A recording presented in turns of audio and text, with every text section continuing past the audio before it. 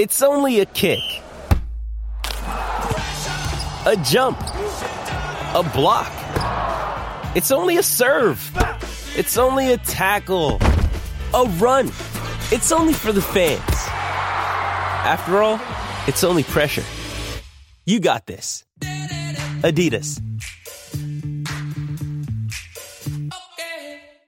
With threats to our nation waiting around every corner, adaptability is more important than ever. When conditions change without notice, quick strategic thinking is crucial. And with obstacles consistently impending, determination is essential in overcoming them. It's this willingness, decisiveness, and resilience that sets Marines apart. With our fighting spirit, we don't just fight battles, we win them. Marines are the constant our nation counts on to fight the unknown. And through adaptable problem solving, we do just that. Learn more at Marines.com. It's a tough spot for the Vikings and for Dalvin Cook because you can't make the argument that he's not worth some of the money he's asking, but the running back position typically has not been paid. The Vikings this offseason, though, did redo the contract of quarterback Kirk Cousins, giving him $30 million a year. I think Dalvin Cook would like to make that over the course of, say, 3 seasons. And so with 1 year left on his contract, it's scheduled to pay him $1.3 million. He doesn't want to go. Interesting stuff yesterday about Dalvin Cook that we're going to dive into here on Mackey and Judd. And we're bringing back Minnesota Sports Rewind on the show today. Let's talk about Federated here for a brief moment. Federated Insurance wants to express their gratitude for you local business owners out there. You are our community partners, our neighbors, our families, and our friends. And when you need Federated, Federated is here to help. Think about how many things have changed and are just different the last 90 days or so as a business owner. You just want to make sure that you have a trusted resource standing behind you in Federated. And Federated's been around for over 100 years based in Owatonna, Minnesota. So they've got a ton of experience in helping business owners out there. Specifically, when you succeed, this is how they measure their success as a company. Their value is measured by the success of their clients, which means when you succeed, they succeed at Federated.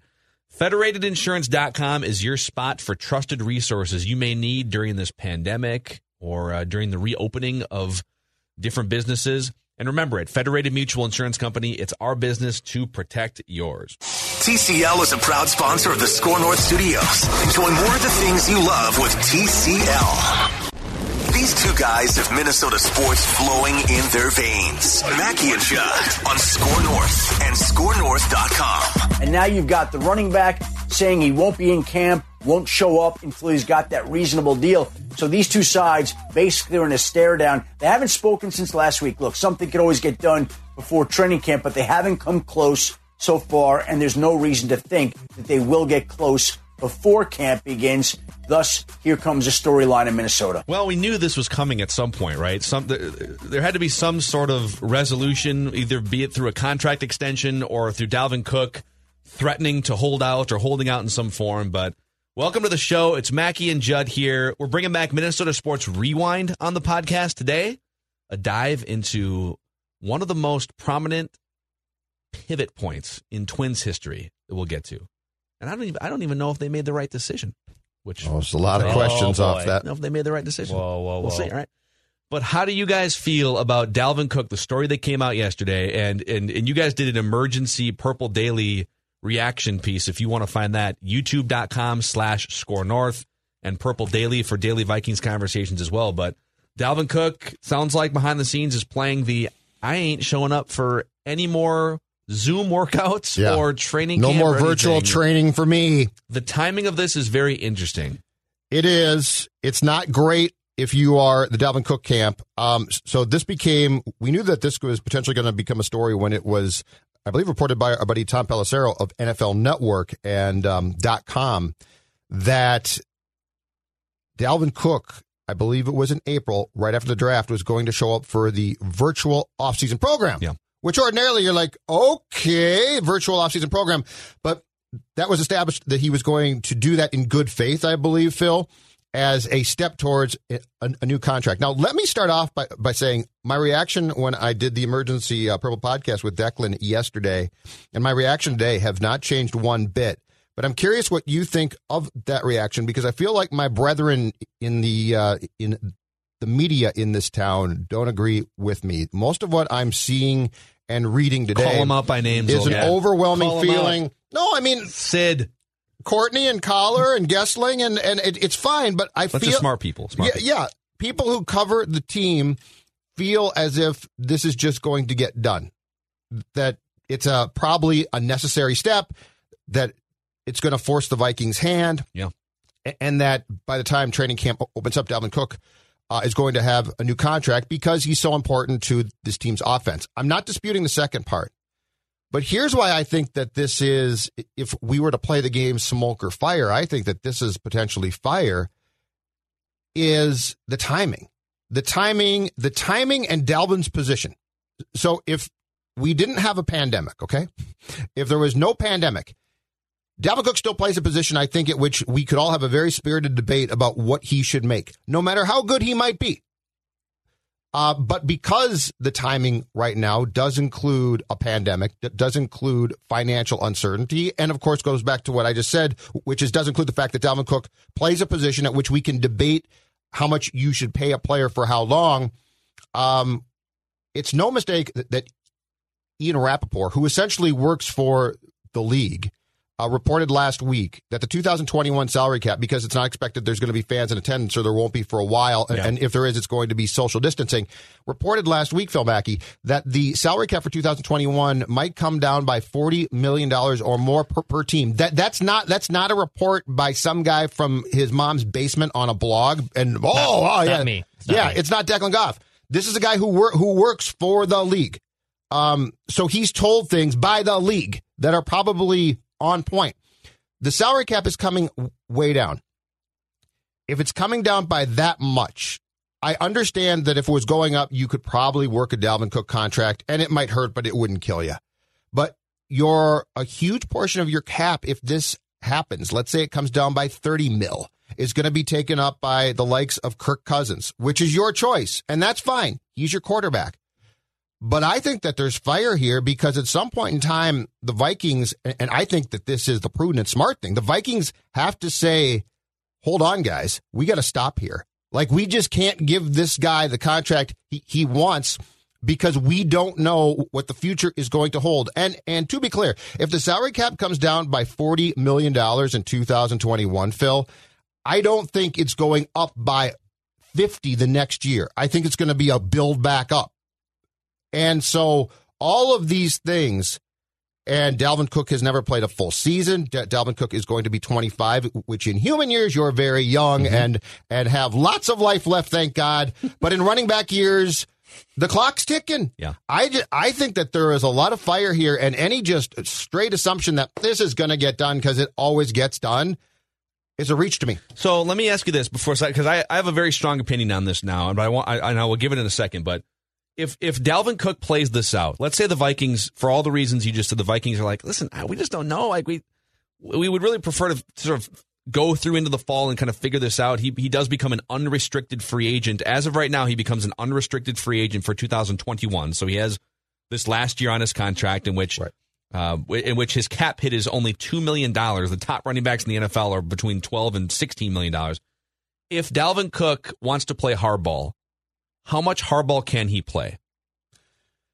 I don't think he can play as much as his camp probably thinks, in part because, and I didn't realize this, Courtney Cronin and Ben Gessling both pointed to this in the pieces that they wrote, and it's very interesting. Well, shockingly, the players took another hit in the new CBA. This time now, with how it's written, if you don't show up for day one of training camp, you forfeit an accrued season. Well, in Dalvin Cook's case, season 4 is the one that would put him into the unrestricted free agency market. If Dalvin Cook doesn't show up for day one, so not like 5 days, day one of training camp, and shows up after that, he forfeits an accrued season in year 4. So now he would have, after 2020, 3 years accrued, and that would make him a restricted free agent, meaning the Vikings would have the right to put a first-round tag on him and make it very difficult or much more difficult for a team to sign him. Yeah. So he doesn't have as much leverage as he probably should to make a play like this. And so I'm just sort of making a list here from the Vikings of all the different reasons why I would sign him to a contract extension and all the different reasons why I wouldn't sign him to a contract extension. And before I go through that list, the answer is very obvious. You cannot sign him to a massive contract extension at any point this summer. You can't. Mm-hmm. When you start to stack up the reasons, like if the reasons for wanting Dalvin Cook on your team are very obvious. He's one of the most talented running backs and multifaceted, dangerous running backs in the NFL.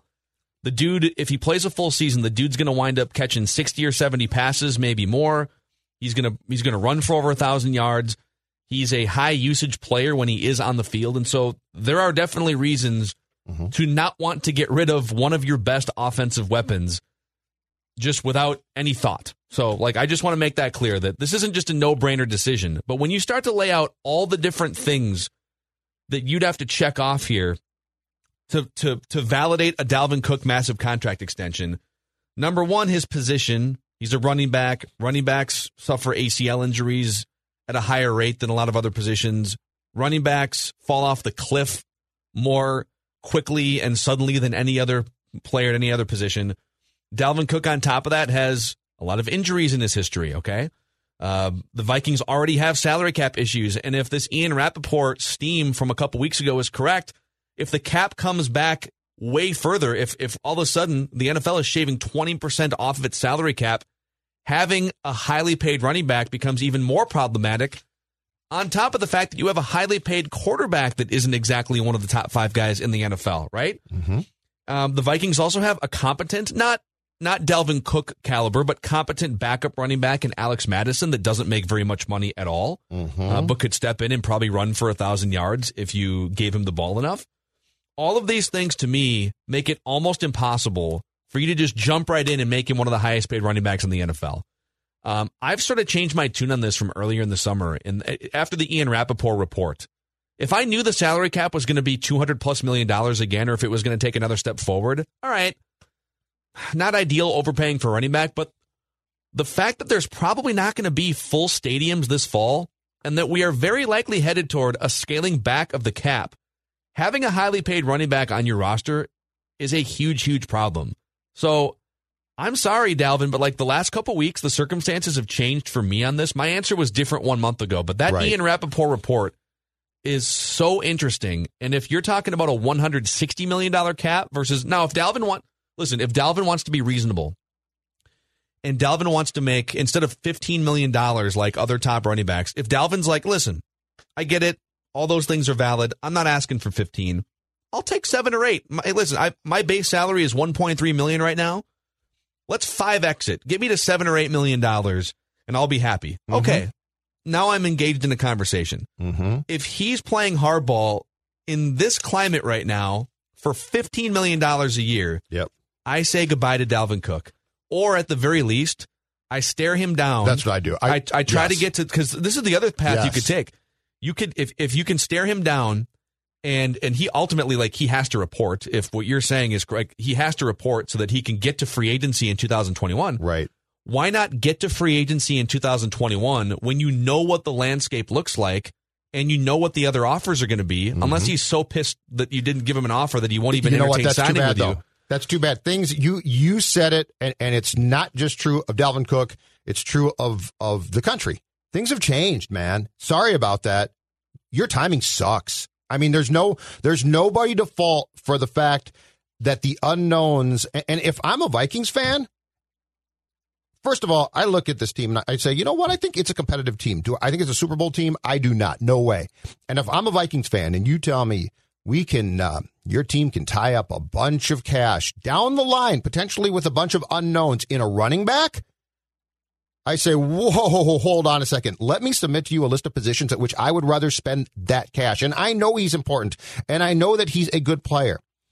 But Christian McCaffrey, who signed a deal with the Carolina Panthers that's going to make him $16 million per season, has never missed a game, same draft class as Dalvin, in his entire career. Mm-hmm. Dalvin Cook has never played a full 16-game schedule. That's a big deal. And if he wants to be paid like McCaffrey or Zeke, which it sounds like that was the starting point from his camp, absolutely not. And it's interesting because, and this has been reported by a few folks, Phil, it's now out there that the Cook camp is coming down in its ask. and that they would take something more along the $13 million per year range that David Johnson of Houston gets, who was just traded by Arizona. Now, I would will be using David Johnson as a comp for why you should pay a that's running back $13 million. But that's exactly what I was going to say. I enter into evidence to Google David Johnson's career and look at that and tell me that's not the poster child of a NFL running back who's pretty damn good at one point, and it goes quickly. Yeah. So you can't use David Johnson if you're his agent. It's so dumb. And I ain't paying him $13 million per year either. I'm with you. I'd be more than happy. His base salary for 2020 is a complete joke. I get that, okay? I'd be more than happy to tear up that contract and give him a contract that's going to give him a favorable payday. Yeah. But like a lot of people right now in this country, that favorable payday is going to have to be far different from what he and his agent and representatives thought it was going to be probably in December. That's just too bad. Can you imagine, like, if you're... Here's the equivalent. If you're Dalvin Cook's agent and you're thinking about using David Johnson as a comp, right? Let's say, look, we're not asking for Christian McCaffrey money. We're looking at this David Johnson contract. Can you imagine if Aaron Judge's agent in Major League Baseball was like, listen, we're looking at the Albert Pujols contract as our comp right now. Like, you didn't regret that at all, did you, Angels? Okay, we'll come down to the Josh Hamilton contract. Yeah. Do you like that contract What about more? the Mike Hampton contract? Yeah, that was a good one, too. But I'm sorry, I can't do that. I really think the answer is, Dalvin, we love you, and we want you to play for the Vikings for a very long time, but we have to wait this out. We don't know what the salary cap's going to be. Quite frankly, like, as much as we love you, we would really like to see you put up a healthy season in 2020. Yep. And if we can agree that we love you and we just need to see a couple things play out, then let's let you get a fair taste of the market when you hit unrestricted free agency in 2021.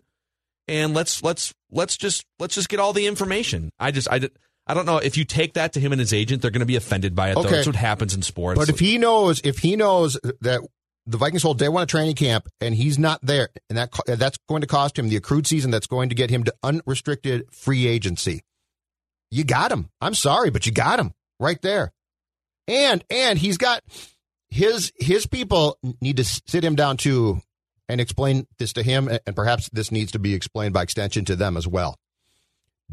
Are you going to be Zeke and miss training camp and sign a great new big deal that's going to average potentially $15 million per season because your team is going to cave? Or Melvin Gordon, who didn't show up for Chargers training camp. They came in and did exactly what we're talking about, Phil. They offered, at some point in time during Gordon's holdout, they offered him $10 million per year, and he's like, no. Not enough. And so they said, bleep it, we're done. He came back, played under his old contract, had a bad year, and has since signed with Denver because the rules of the CBA that apply now didn't apply then. It's like $8 million a year, right? A 2-year deal or something. Right. But the point being is everyone has to explain to the Cook people, you could be Zeke. And if you are, God bless you. But with the current climate, I think there's a hell of a lot better chance you're Melvin Gordon. I'll give you one more example, sort of a cross-sport but local example here. The other thing you want to be careful about if you're the Vikings, when you're dealing with a salary cap and because half the battle in the NFL is making sure, and the NBA is the same way, making sure that you're not jammed up against the cap and you're not leaving yourself without a pivot point, right? Like you just want to make sure that if opportunities arise, you can capitalize on them. And the Timberwolves made this mistake 3 or 4 years ago when they bid against themselves with Andrew Wiggins. And I am not comparing Dalvin Cook to Andrew Wiggins. Dalvin Cook is one of the best players at his position in the NFL. Andrew Wiggins was one of the least efficient players in the NFL. But in both cases, like the Timberwolves, rather than letting Andrew Wiggins hit, at the time it would have been restricted free agency. So it's a little bit apples to oranges. But rather than letting the market set itself, all right, what would other teams pay for Andrew Wiggins in this spot? Knowing what we know and then like having all the information out there. And then if we want to match that offer, we can match that offer. I promise you, if Andrew Wiggins would have hit restricted free agency, nobody would have offered him a supermax contract for $30 million a year. The Wolves bid against themselves in that instance, right? And they screwed their franchise for 2 or 3 extra years. On the Vikings front, maybe I'm wrong on this, but if Dalvin Cook right now were to hit unrestricted free agency before the 2020 season, would anybody be offering him Zeke Elliott or Christian McCaffrey money? No. I don't think so. No. Because of all the things. It'd be irresponsible. So why would you step in and bid against yourself if other teams wouldn't pay him $15 million. Why would you pay him $13 to $15 million? Let the market set Dalvin Cook's value after the 2020 season at this point and figure out what the salary cap's going to be. I see it clear as day at this point. Yeah, and Courtney also reported that multiple league sources said the Vikings' initial offer to the Cook camp was below $10 million per year. But I think that's exactly about right. I think I would go to him and offer him probably a 3-year contract. I would average out something between probably 8 and 10 and say this is the best that we can do. And I think that's incredibly fair because he deserves to make more. Totally get that. But if you were to give me a chart of positions right now in this sport that you would pay as much as possible to, running back wouldn't be near the top. That's just the reality of the situation right now and in this league. You can read more reaction on the Dalvin Cook news that came out yesterday, scorenorth.com. And don't forget, we have a daily Viking show, Purple Daily. Judd and I have taken the reins on Purple Daily over the last 5 weeks or so. And so we're pumping out daily Vikings conversations. And you can find that Apple, Spotify, and scorenorth.com. And also Vikings videos in your YouTube feed, youtube.com/scorenorth. We bring back Minnesota Sports Rewind after a quick pause here to talk about Luther Brookdale Toyota, 694 and Brooklyn Boulevard, where they're kicking off summer with some great offers. By the way, summer was aggressively here yesterday. It was very, hot. very swassy yesterday. Very hot. Wait till tomorrow. Wednesday, it's supposed to be like a high of 65. Oh, Welcome really? back. Welcome back to Minnesota, boys. Some fall specials at Yeah, Luther exactly. Brookdale Toyota. But right now, you can get 0% interest for 60 months on all certified pre-owned Camrys and RAV4s. I've been a Camry and a RAV4 guy since I got my driver's license 15, 16, 19 years ago. I'm older than I think I am. You're getting up there. I know. Got gray in my beard. All hybrids also have 0% financing as well. You can save a little gas, save a little money. 694 on Brooklyn Boulevard, and you can shop online at LutherBrookdaleToyota.com. With that, I congratulate Joe, his family, and everybody involved in his youth, and anybody that's ever touched this young man in any of the sports that he's played. Certainly done a wonderful job, and I'd like to introduce to you Joe Mauer. TCL is a proud sponsor of the Score North Studios. Enjoy more of the things you love with TCL. It's Minnesota Sports Rewind. Up the middle and a leadoff base hit. His first major league hit, and it starts the bottom of the ninth. And they are rocking Wrigley Field. The Cubs have gone ahead in this series 2-1 on a masterpiece from the young Mark Prior, a two-hitter against the Braves. Welcome back, Minnesota Sports Rewind, where we dive into prominent Minnesota sports events, games, trades, moments. Mackie, Judd, Declan, and gentlemen, this episode, and there's like 20 episodes for y'all to binge on the Minnesota Sports Rewind feed, but we're going to officially adopt Minnesota Sports Rewind on the Mackie and Judd podcast feed as well. So you can find it as part of the Mackie and Judd show every week.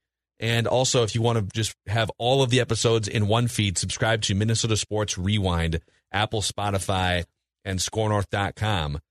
But we're going to go back to June 5th, 2001. That's right. We're going to go back 19 years ago this week, basically. Or last week. Sort of like late Yeah, close last enough. week. You're close enough. Somewhere in there. Roll with it. It sounded good. My DeLorean It sounded like we were isn't doing quite something right on calibrated. time. Yeah. Totally coincidental that we almost nailed the date of this, by the way. So the Minnesota Twins had the number 1 overall pick, and this episode is all about the choice that they made. Joe Mauer, drafting the local boy from Cretin-Derham Hall, one of the best high school players in the country. Sweet swing, Phil Mackey. The Joe Mauer quick swing. Did you guys ever use the Joe Mauer quick swing? Yeah, I wasn't a big fan of it. Probably because I didn't have a quick swing. Straight up. It was supposed to help you, Declan. Straight up. I was just bad at baseball. I was too old for that. The quick so I swing did would not have use it. been better if it was clear, right? If you could see the ball sort of traveling. Yeah, through. or just, swing mechanics. Look at and, you guys now just ripping apart poor Joe and No, his it's dad, fine. his whole I am family. admitting that I suck at baseball. I wanted to be Joe Mauer. Are you kidding me? I want to hit singles. That sounds great. Would Joe Mauer's quick swing have, if you would have showed young Josh Donaldson when he was trying to revamp his swing to use the quick swing, I don't know if that chop quick to the ball thing would have worked. But But the Twins made the decision to draft Joe Mauer, number 1 overall, instead of phenom top college arm Mark Pryor, I believe went to USC for his college baseball. He did. And it was, at the time, I think in Minnesota, it was kind of a celebration of, Joe Mauer, he was maybe going to go play football at FSU, but there was also a lot of follow-up questions about, but wait a second, did you just draft a local kid because he's local and he's cheaper? Should you have maybe drafted Mark Pryor over here? Mm-hmm. So we're going to dive into a bunch of key questions in and around this, but to set the scene, the Twins do select Joe Mauer. He receives a $5.1 million signing bonus to be the number 1 overall pick. Mark Pryor received a $4 million signing bonus, so the Twins paid a higher signing bonus to Joe Mauer, but Pryor also came along with a 5-year, $10 million guaranteed major league contract straight out of college. And he pitched a little bit. Mark Pryor was just major league ready right out of the gate. Right. He was just ready to play. Right. He made 9 starts in the minor leagues in 2002 and then was up with the Cubs later that season. So they put him in the minors to get his feet wet, and he dominated, and then he was just a major league pitcher right away in 2002. So real quick, Judd, what do you remember? Do you remember the surroundings? Because you weren't covering the Twins, but you were at the Star Tribune. What was kind of the word from what you recall from the Royces and the Jim Souhans, et cetera? The immediate assumption, I think, among a lot of people who had a voice about the pick was, man, are the Twins cheap? I'm sure Joe Mauer's a nice player, but keep in mind, too, Mark Pryor was basically seen as a sure thing immediately. And he was. So the fact that the Cubs fast-tracked him like they did was part of that plan. No surprise. So whomever got Pryor was going to do that. That was part of the mandate. And in fact, Pryor's dad got into screaming matches with the Twins because the Twins wouldn't say that they were definitely going to draft his kid first. And then he said, well, then just don't draft my son. You're a bunch of cheap SOBs, blah, blah, blah. But I remember that there was, aside from the locals who just liked the fact that the kid from Creighton, Durham Hall, had gone first overall in that draft, there were a lot of people with a voice about the pick who thought that this was the team being, again, at that time, incredibly cheap. Yeah. So here's my first key question. Let's just jump right into this. All right. I'm gonna throw this question out, and then I have my strongest take on this, and you guys can cut me apart if you want to. The first key question is, would the Twins actually have been better off drafting Mark Pryor than Joe Mauer? And let me explain this, okay? Oh, I get it. Joe Mauer. I have a follow-up question to your question, but I get it. Joe Mauer very clearly had the better career. He had, when it's all said and done, Joe Mauer might be a Hall of Fame baseball player. And Joe Mauer is one of the greatest Twins of all time. Twins Hall of Fame, 300 hitter, one of the greatest on-base machines of his era and in his position, and also one of the best defensive catchers of his era. Yep. All these things. Joe Mauer's 10-year run as a catcher from 2004 through basically 2014, outside of one clunker season in 2011, is one of the great 10-year runs of a catcher in Major League history. And then he had the first base era to wind down his career, kind of taints his career a little bit, injuries and stuff. So I am not arguing that Mark Pryor had the better career. Joe Mauer had the better career, period. But the Twins from 2002 through 2004 had some really, really good teams that just needed one extra thing to get over the hump in the American League playoffs. Yes. Joe Mauer didn't even come along until sort of the end of that period. Joe Mauer was not a part of the 2002 Twins. He was not a part of the 2003 Twins. 2004, he played for a little bit, got hurt, and I believe it was... slipped on the warning track behind home plate and ripped up his knee a little bit, or hurt his knee. Right. So they had, what's his backup catcher guy who hit Henry 200? Henry Blanco. So from 2002... great defense.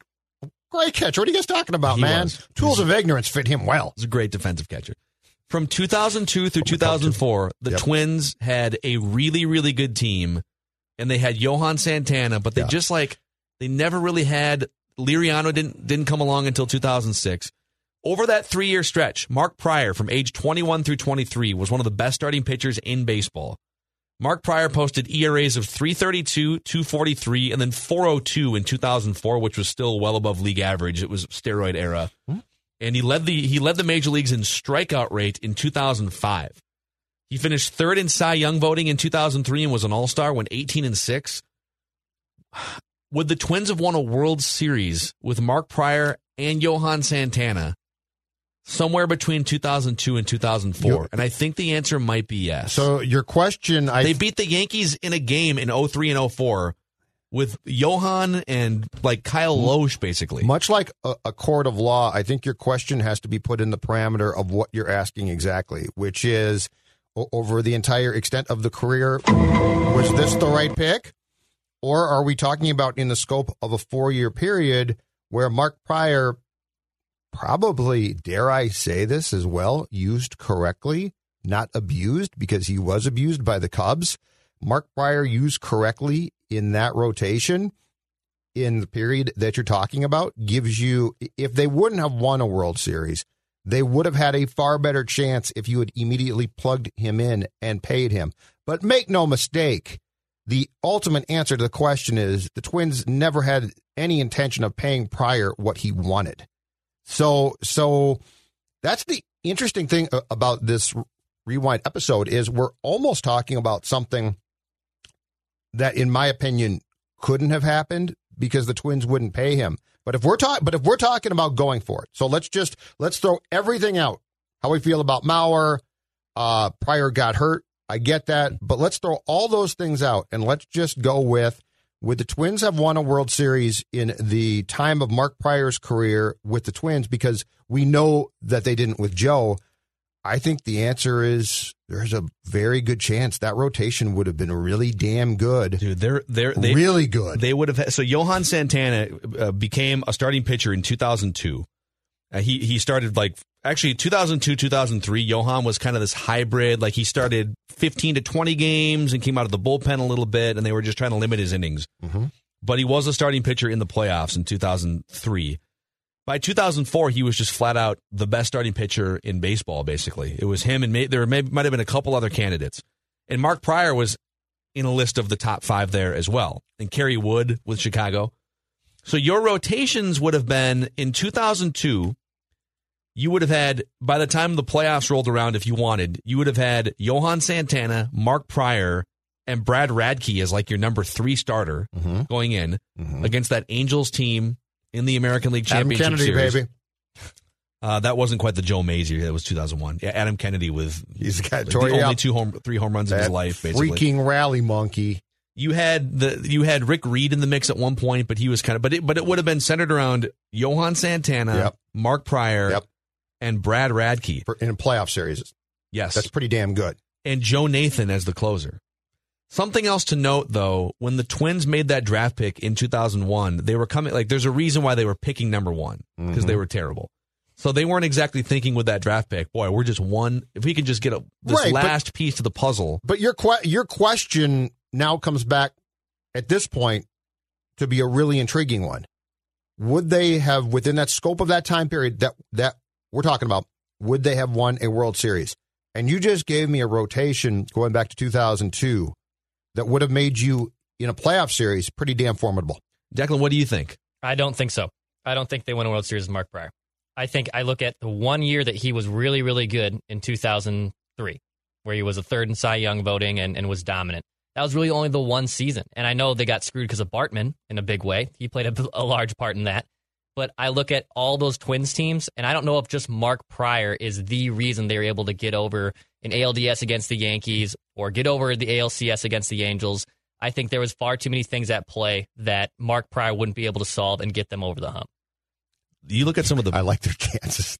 I honestly really like their chances. I think they would. I mean, it's hard. It's impossible to say because we had to go back, but it is funny. The other part of this argument too is if the Twins would have drafted Mark Prior, we're sitting here having this conversation saying, well, he was a ticking time bomb and his arm would have blown up in 2006. That's not necessarily the true. Twins, almost criminally the other way, were very, very cautious with pitchers. I mean, we brought up Johan Santana. They limited Johan Santana's innings.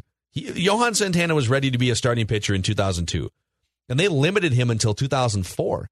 And even in 2004, Johan wasn't out there throwing 120 pitches every single outing. Dusty Baker basically said, all right, this is probably my last shot. I'm old. Well, And Kerry Wood and Mark Pryor are both awesome, and the Cubs haven't won a World Series in 100 years. So let's do it. Just throw them out there. Dusty, see what happens. Should we go to the bullpen? Nah, don't worry about it. It'll be fine. So these are Mark Pryor in 2003. These are Mark Pryor pitch counts down the stretch. Okay, this is his first full major league season in 2003, and Mark Pryor is throwing 116, 118, 100, 116. It's not funny, I'm sorry. Then we get to September. These are Mark Pryor's pitch counts.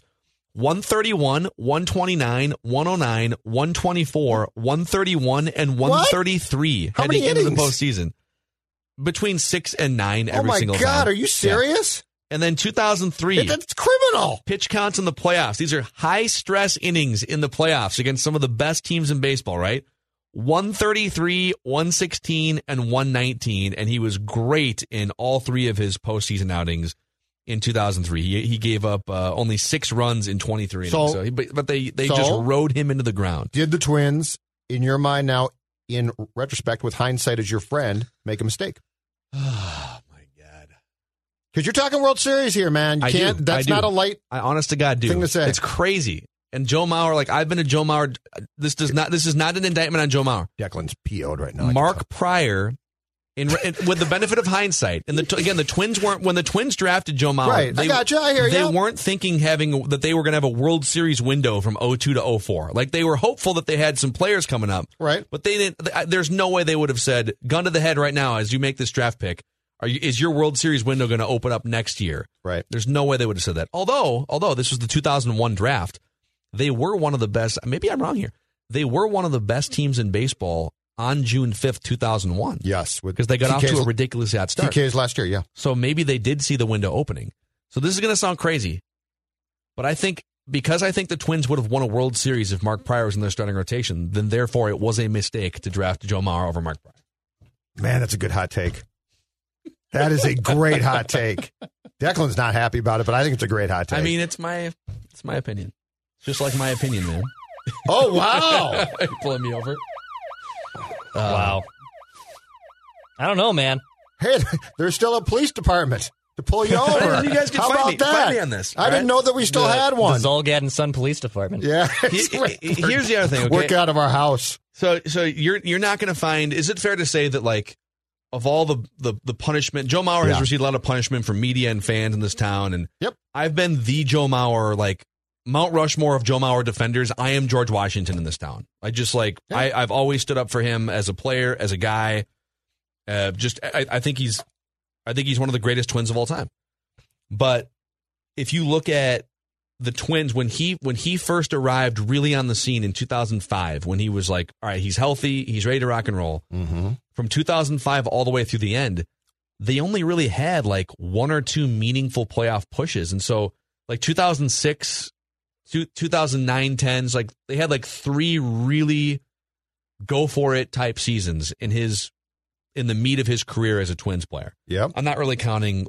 Was he on that wild card team in 17? I can't remember. But it was basically 06. It was 06, it was 09, and it was 2010. Yep. They really could have used him in 03 and 04, right? They needed that extra thing to get over the hump, and he just wasn't ready yet because they drafted him out of high school. So what I'm saying is, in retrospect, Mark Pryor would have given them a better chance to win a World Series in the time that they were most ready to win a World Series. I think you're probably right about that. Okay. I don't know that I don't. I'm a little bit more torn than you are probably on if that was a mistake, because he did prove as a catcher to be so damn good. Sure. But then, of course, comes the other key question. After you draft Joe Mauer, and you're looking at him and saying, oh, my God, this guy can hit. He is a generationally great player. Should we have him catch? I don't know about that. Okay, that's the next key question. Did the Twins make a mistake by not moving Joe Mauer to a different position? Absolutely, because you would move him now. And they, keep in mind, too, at that time, guys were being moved. Biggio started as a catcher with the Astros. They're like, no, this ain't going to work. We saw players around that era being moved. Now, I think it's almost an automatic that you are moved. I think the Twins made a mistake by not moving him, let's say, with that arm to right field. I probably would have moved him to the outfield and not first base initially, and then had the option later in his career to do exactly what they did do. But with a guy who can hit like that, with that size and that frame, is it a good idea to have him play what I would guess is arguably if not one of the most stressful position in all of pro sports? Yeah. I believe that the Twins helped expedite Mauer's exit as an elite player. Yeah. By not moving him from catcher. I get that he was a great catcher, but I don't think the trade-off ultimately was worth it. So, yes, I think they made a mistake by not transitioning him to the outfield probably right away. Third base would have been a really interesting one because he was a great athlete. Mm-hmm. He would have played college football. He would have played quarterback. I think early in his career, he was a great base runner who ran well for a catcher, too. Yep. You don't have to be lightning fast to play third base, but you got to be quick. Smart.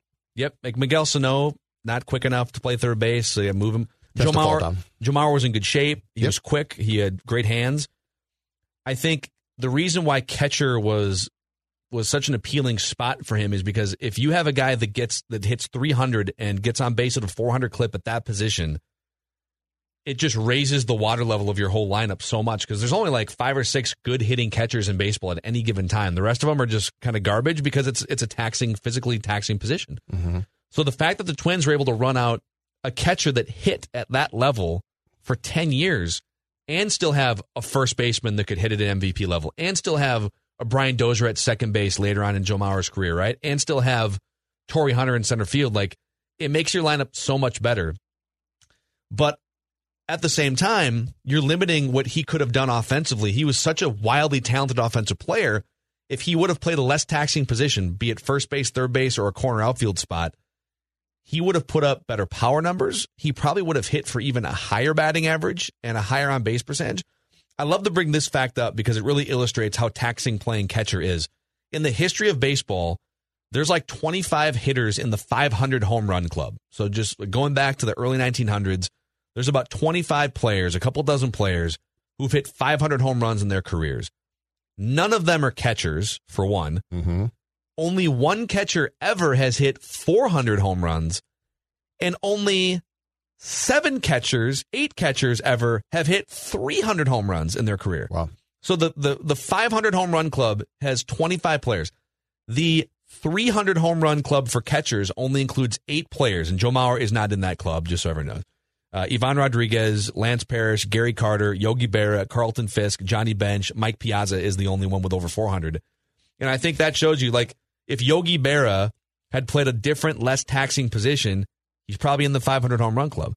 If Johnny Bench is in the 500 or 600 home run club, but usually you are physically shot at that position by the time you are 29, 30, 31 years old. Running back. And then your numbers drop. It is. It truly is. It's the running back of baseball. So you know that you're getting, when you have that great of a player at that position, you're getting a ton of positional value, but you're also limiting how long their career can be and how great their offensive upside can be. And that's what happened with Joe Mauer. Well, what if it's flipped? What if he starts at third base and he wins those 4 batting titles and he wins an MVP in 2009, but then in 2013 he does suffer a significant injury, whether it's a concussion or an ACL, whatever, and his career is then shortened and he's no longer the player he is? Do we look at him as a Hall of Fame player like he is right now? I don't think so. Exactly. We probably don't, but keep in mind the concussions were the multitude in the buildup of being hit by foul tips.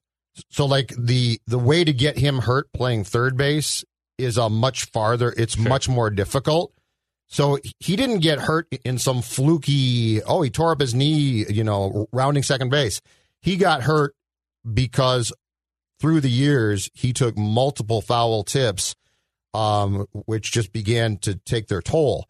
So I would say that the odds of him getting hurt significantly and derailing his career, which in my mind is pretty much what took place that day against the Mets at Target Field, is a long shot.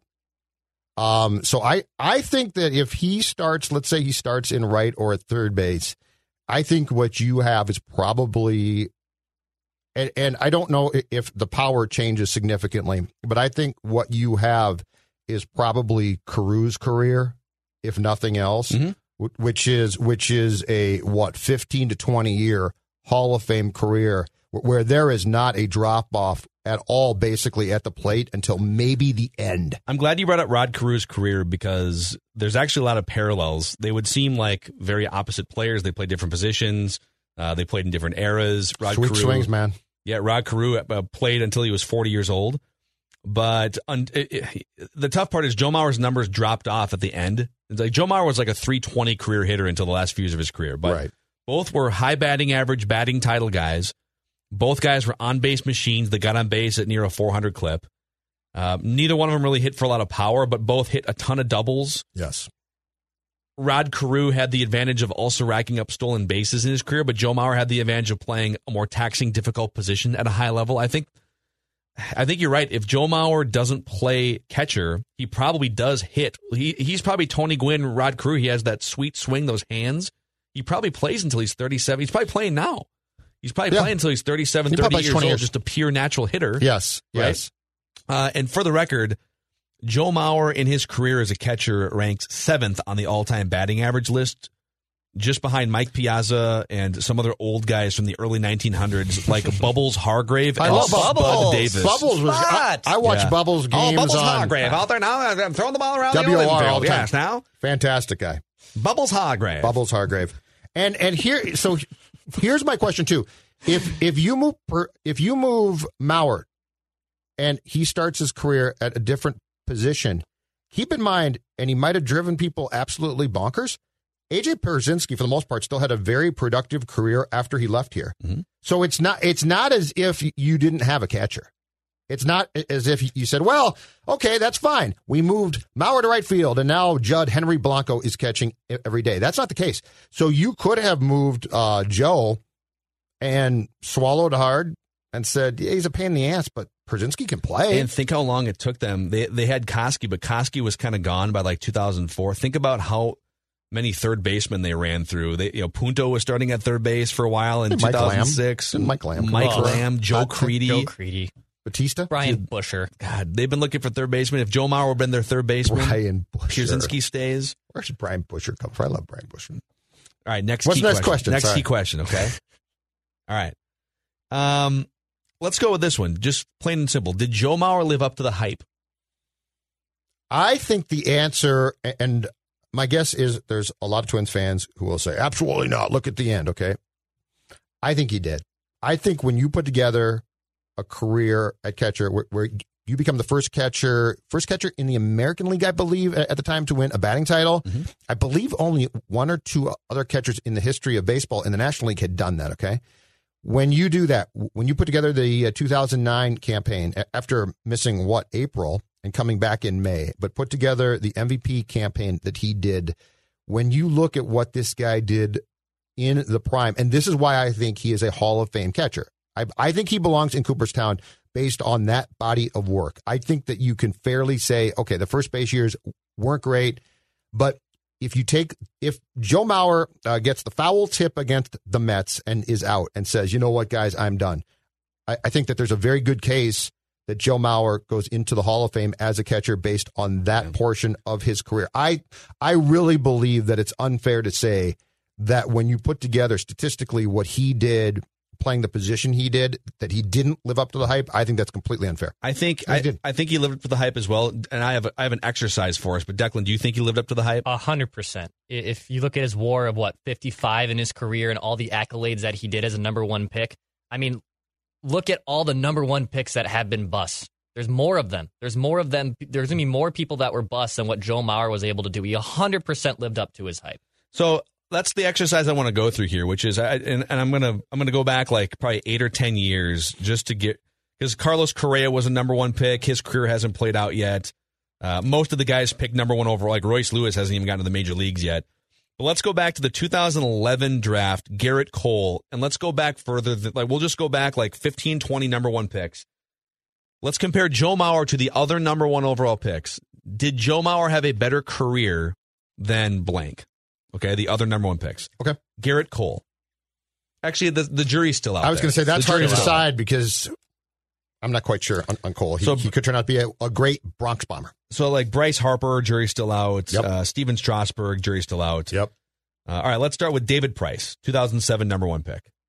I think Mauer's had a better career than David Price. Yeah, Mauer has. Okay. Let's see here. Luke Hochevar. Yeah, no. Unless Joe... Luke Hochevar was a number one pick? Yeah, he was. Yeah, he was. I feel like Joe Lord Mauer hit help like us. 400 off that guy in his career. I would not be surprised. Okay. Luke Hochevar was a large part of the reason why Joe Mauer. Yeah. Justin Upton. Mauer. Mauer, 100%. These next three are easy. Matt Bush, Delman Young, Brian Bullington. Mauer. Matt Bush. Padres, man. He was supposed to be a hot shot. Drug problems. Yeah. Interesting career. Substance abuse, man. Adrian Gonzalez. Mauer. It's Mauer. I like Gonzalez a lot, but it's Mauer. Josh Hamilton. Mauer. It should have been Josh. Should have been Josh, but yeah, Mauer. But that's, it happens. Again. Pat Burrell. Mauer. Oh, Pat the Bat. Yeah. I like Mauer. Pat Burrell, but Mauer. Matt Anderson and Chris Benson. Okay. Mauer. Are those St. Paul Saints players? No, Chris Benson was the top pick by the Pirates. An anchor of my rotisserie baseball league team for a few years. His wife, more famous than him, Anna Benson. Oh, yeah, she was. She had some problems. Celebrity. Darren Erstad, number one pick. Mauer, 95. but Erstad was very, very good. Yeah, Mauer. Paul Wilson. Mauer. Pitcher, right, for the Mets? Right-handed pitcher. Yep. Okay, Mauer. 1993, Alex Rodriguez. A-Rod. Okay, so you finally hit one. A-Rod, and even though he's very tainted and he's kind of a dummy, Alex Rodriguez has had a better career. It's A-Rod, yep. It's A-Rod. So we got to go back what to if Mauer had done steroids, boys, huh? Maybe he did do steroids in 09. So we got to go back to 1993. You can't just throw that out there. Joe is clean. Joe didn't have a lot of bicep definition. Joe's home run totals would have been much different. I don't know. Alex Rodriguez into Phil Nevin, 1992. Another former. That's Joe Mauer. Mauer, but Phil was pretty good. Brian Taylor, Mauer. Brian Taylor got in a fight and derailed his career as a pitcher with the Yankees. Chipper Jones. Chipper Jones. Chipper. Probably Chipper, right? Love Chipper Jones. Love Chipper. Ben McDonald, Big Ben McDonald. By the way, we're back to... You're like 67, Phil. Well, this is 1989. Yeah, I know. I'm kidding. I'm back to 1989. It's Mauer, but Ben McDonald, I think, did have a pretty solid career, but it's Mauer. Andy Bennis, 1988. It's Mauer. Ken Griffey Jr., we can all agree, is Ken Griffey Jr., right? So you're on three guys who had better careers than Mauer. Jeff King, B.J. Surhoff, Sean Abner, Tim Belcher, Sean Dunston, Mike Moore, Darryl Strawberry. I'm back to 1980, and only three players have had three number one overall picks have had better careers. Tim Belcher, man. Twins took him and he wouldn't sign. They couldn't sign him. Timmy Belcher. All right, next key question, okay? Yep.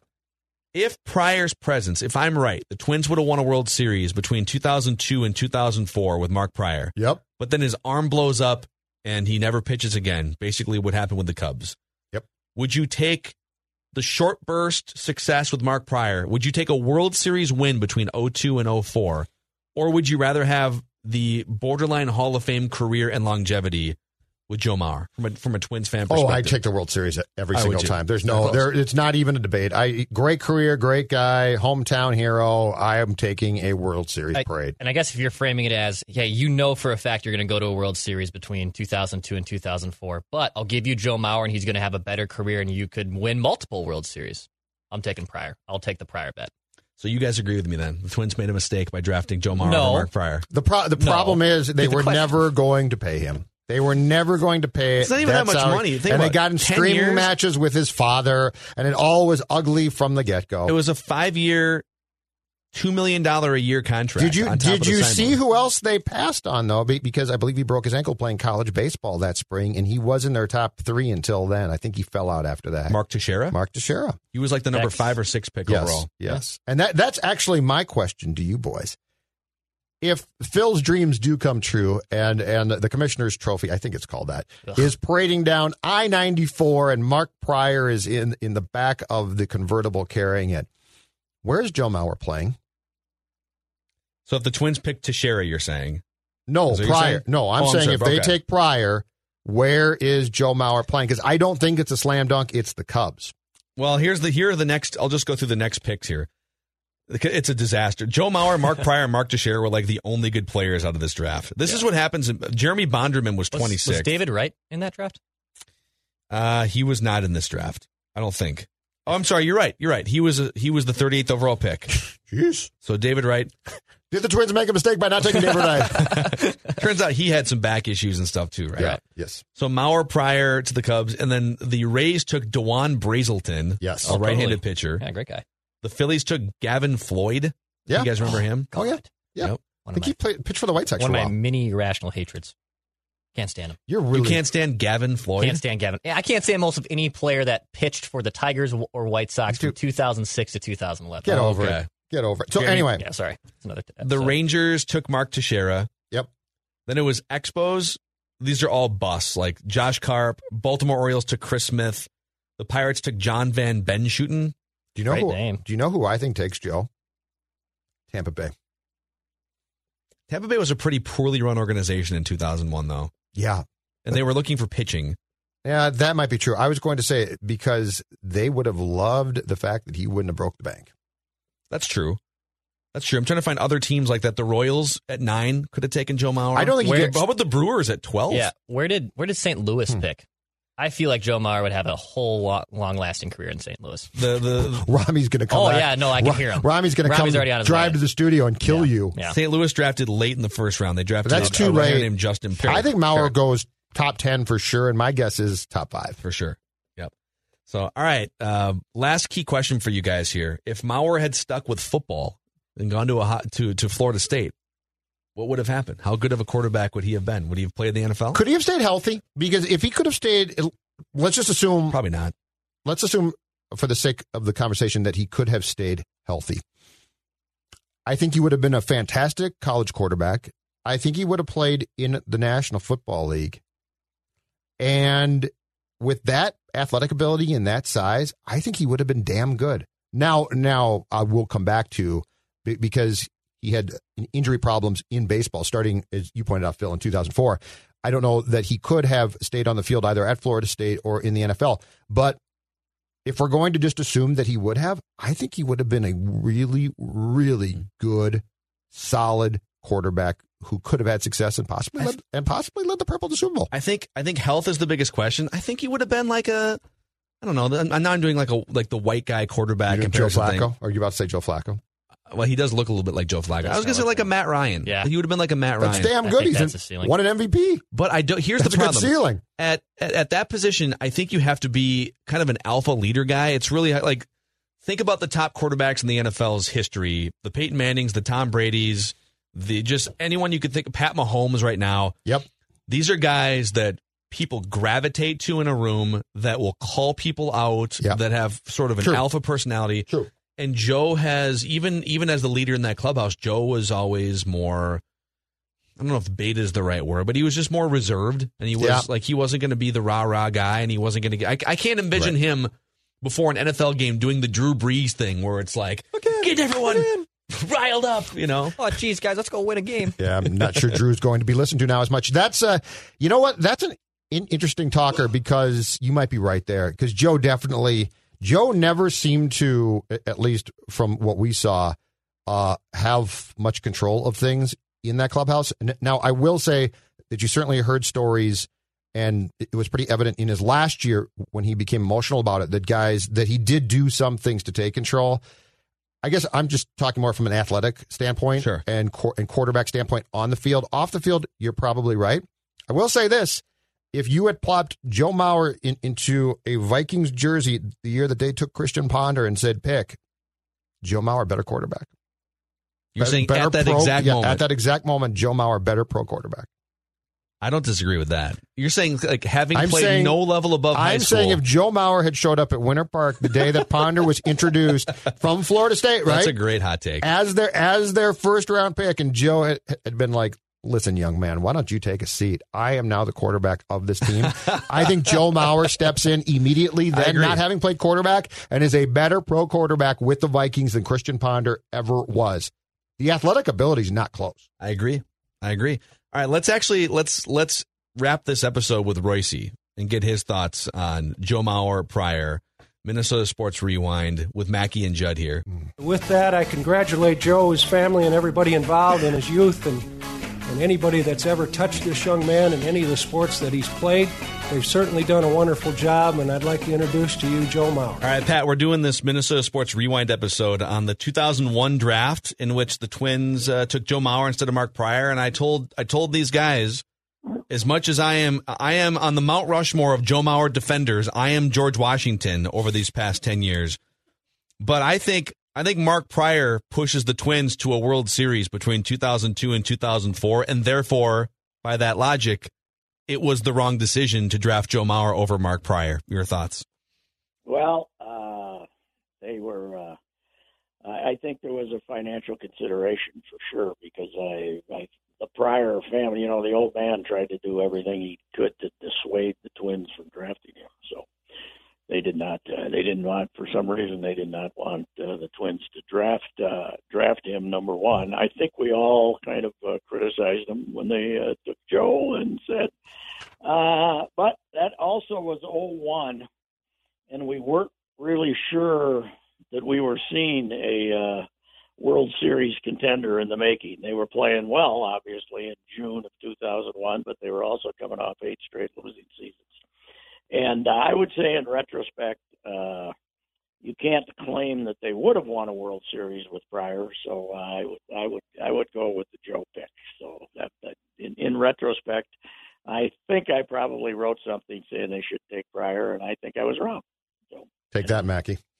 No. I mean, I'm not saying that I'm not saying Phil's theory is wrong. I'm just saying that in retrospect, I think they made the right choice. So, do you think Patrick? Who knows? With Pryor, once his arm went dead, would have the decade would have 2004 to 2010 been as good without Mauer? I don't think so. Yeah, but do the Twins handling of Pryor cause his arm to go as dead as Dusty Baker? Phil went through the pitch counts of Pryor in Chicago. It's hilarious. Mind-boggling. Yeah, it's like 120, 130 pitches Dusty. every game for like 3 months to end that season in 2003. Hey, they were trying to win your World Series that you're talking about. I know. Man. Guardy doesn't let him go 130, though, I don't think. I give away 130. He doesn't, but I think that you guys are you rarely do this, but I think you're engaging in some speculation. Well, that is. Wait a second. What type of speculation, Pat? Rarely happens. That Pryor wouldn't have thrown as many pitches, so that his arm would have blown out. So then the Twins would have won. Reckless speculation. Reckless retrospective speculation. You got to get a new Manny haircut from a long time ago. Yes, but it was a hell of a draft, wasn't it? When you look at some of the mediocre, lousy. When you look at a draft where Adam Johnson gets picked third. Compared to this one, this was Teixeira was there, and you could also make a case maybe they should have taken him, right? Yes. Yeah. David Wright was a late first round pick in that draft. No, but who else was? Those were the three main guys at the top. It was because DeJuan Brazelton went third. Brazelton was mentioned a lot, and the Twins actually liked him a lot, but. There's somebody else. I thought there was another one, like a fifth. Jeremy Bonderman was in the first round of that draft. Yeah, that was a hell of a draft. So, but Joe turned out okay.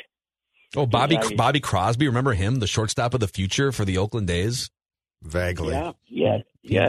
Spoiler: he turned out to not be the shortstop of the future. Yeah, and let's debate that next. Bobby Crosby, where is he now? I'd forgotten until I read the script today that the Twins' first ever draft choice. I remember when they took Eddie Leone and they didn't sign him. That was a start that Calvin didn't like, the fact that these guys were asking for money to sign. What the hell? Draft started when, Patrick? Late 60s? Well, Rick Mundy was the first ever selection, I think. Rick Mundy, so 65, okay. 66, something like that. Wasn't it?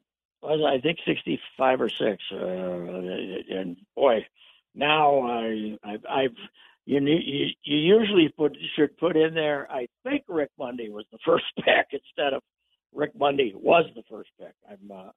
That's my recollection. Anyway, but I was in St. Cloud then, and I was drinking, so maybe I forget. Yes. Hold on, I'll check it. I bet you're right. I bet it was him. Your thoughts on Dalvin Cook? Do you think he gets a contract extension, or do you think the Vikings say, you know what? Sorry, but things have changed, buddy? Well, has Dalvin officially said he's not going to? Is he officially holding out yet? Or is he officially telling him, give me a new contract? Yes, the report from Schefter, which I'm assuming had to come from the Cook camp. yesterday is he's done with the virtual offseason program. He's quitting it, and he will not show up for training camp without what he considers to be a fair contract. I believe, without reckless speculation, we all thought this was going to happen, didn't we? Yes. If you're a running back and you've been good, you have to do this. This is the only way you can get your money because they're going to beat the crap out of you for 2 more years and then not pay you. You can't trust them. So I don't blame him. He should hold out and not show up and let these guys decide whether they want to take a shot at winning this year or not. I know, Patrick, that you're going to be shocked by this, but the new CBA gets even worse. If Dalvin Cook does not show up for day one of training camp, he does not get an accrued season, which means that at the end of 2020, he will be a restricted instead of unrestricted free agent. They somehow got themselves a worse deal. They signed really? Yes. So he's screwed. So he can't come. Can he come back in game 10 or not? Is that still in there or not? Well, probably just to get paid, yes, but he does. But he doesn't get. He does. If you're not there at the start of training camp, you don't get a year. No accrued season, which is the difference between restricted and unrestricted free agency for him, which of course is a huge deal. They got a worse contract. I don't want to make a reckless speculation, but I want to see if DeMaurice Smith has an account in the Grand Caymans. That's what I want to know. Do you think he's got an island? Unbelievable. His own island, like some people do? I don't know. This is unbelievable. And there was, the Brady's of the world Rodgers were trying to tell these dummies, don't vote for this. It's not because of us. It's because of you. They deserve everything they get. They're risking being dead or drooling by age 45, and they get screwed worse than any workforce in America. It's unbelievable. What a bunch of morons. It's true. It's true. Yeah, I can't. Yes, you're right. Yeah. I never even saw that one. When did that pop up? Did we even know that? I didn't know it till Courtney and Gessling both wrote about in their stories today. Wow. I know. That's unbelievable. Well, hey, at least they're going to play, damn it. At least the NFL, at least those guys are going to roll their helmets out there and play. Baseball is going to sit around until next spring. Why do they pay their dues, though? I would not pay my dues. Nice thing about the NFL, though, is we'll be able to practice social distancing and be safe. There won't be, there won't be any. It'll look like Big Island on Sunday at the, with the thing. But Pat Elflein has no problem social distancing from offensive tackles. Hey, what happened? I'm sorry. I know. I've been running around. Any baseball news today yet? Nothing really today. Just today, Jeff Passan's been firing off some tweets here, but pissed though. Mostly about the math. It's mostly just people, prominent writers and prominent commentators, just shaming baseball for not being able to figure this out. Well, here's the deal, though, Judd. When we were talking yesterday, the early report was they were giving them 75%. Yes. We were giving baseball far too much credit. They're giving them 50%, and then if you get in the playoffs, you can make more money, right? They're only giving them 50% of their salaries, per day. So there's no way they can take this one. I thought, okay, they're giving you 75%, you got to go, but they're not. It's funny that they're basically hoping, the owners are basically hoping that no one does the math on this. And the problem is everyone has a calculator on their phone. So we're doing the math. Well, it would be between a 5-round draft, eliminating the minor leagues, having no youth baseball, and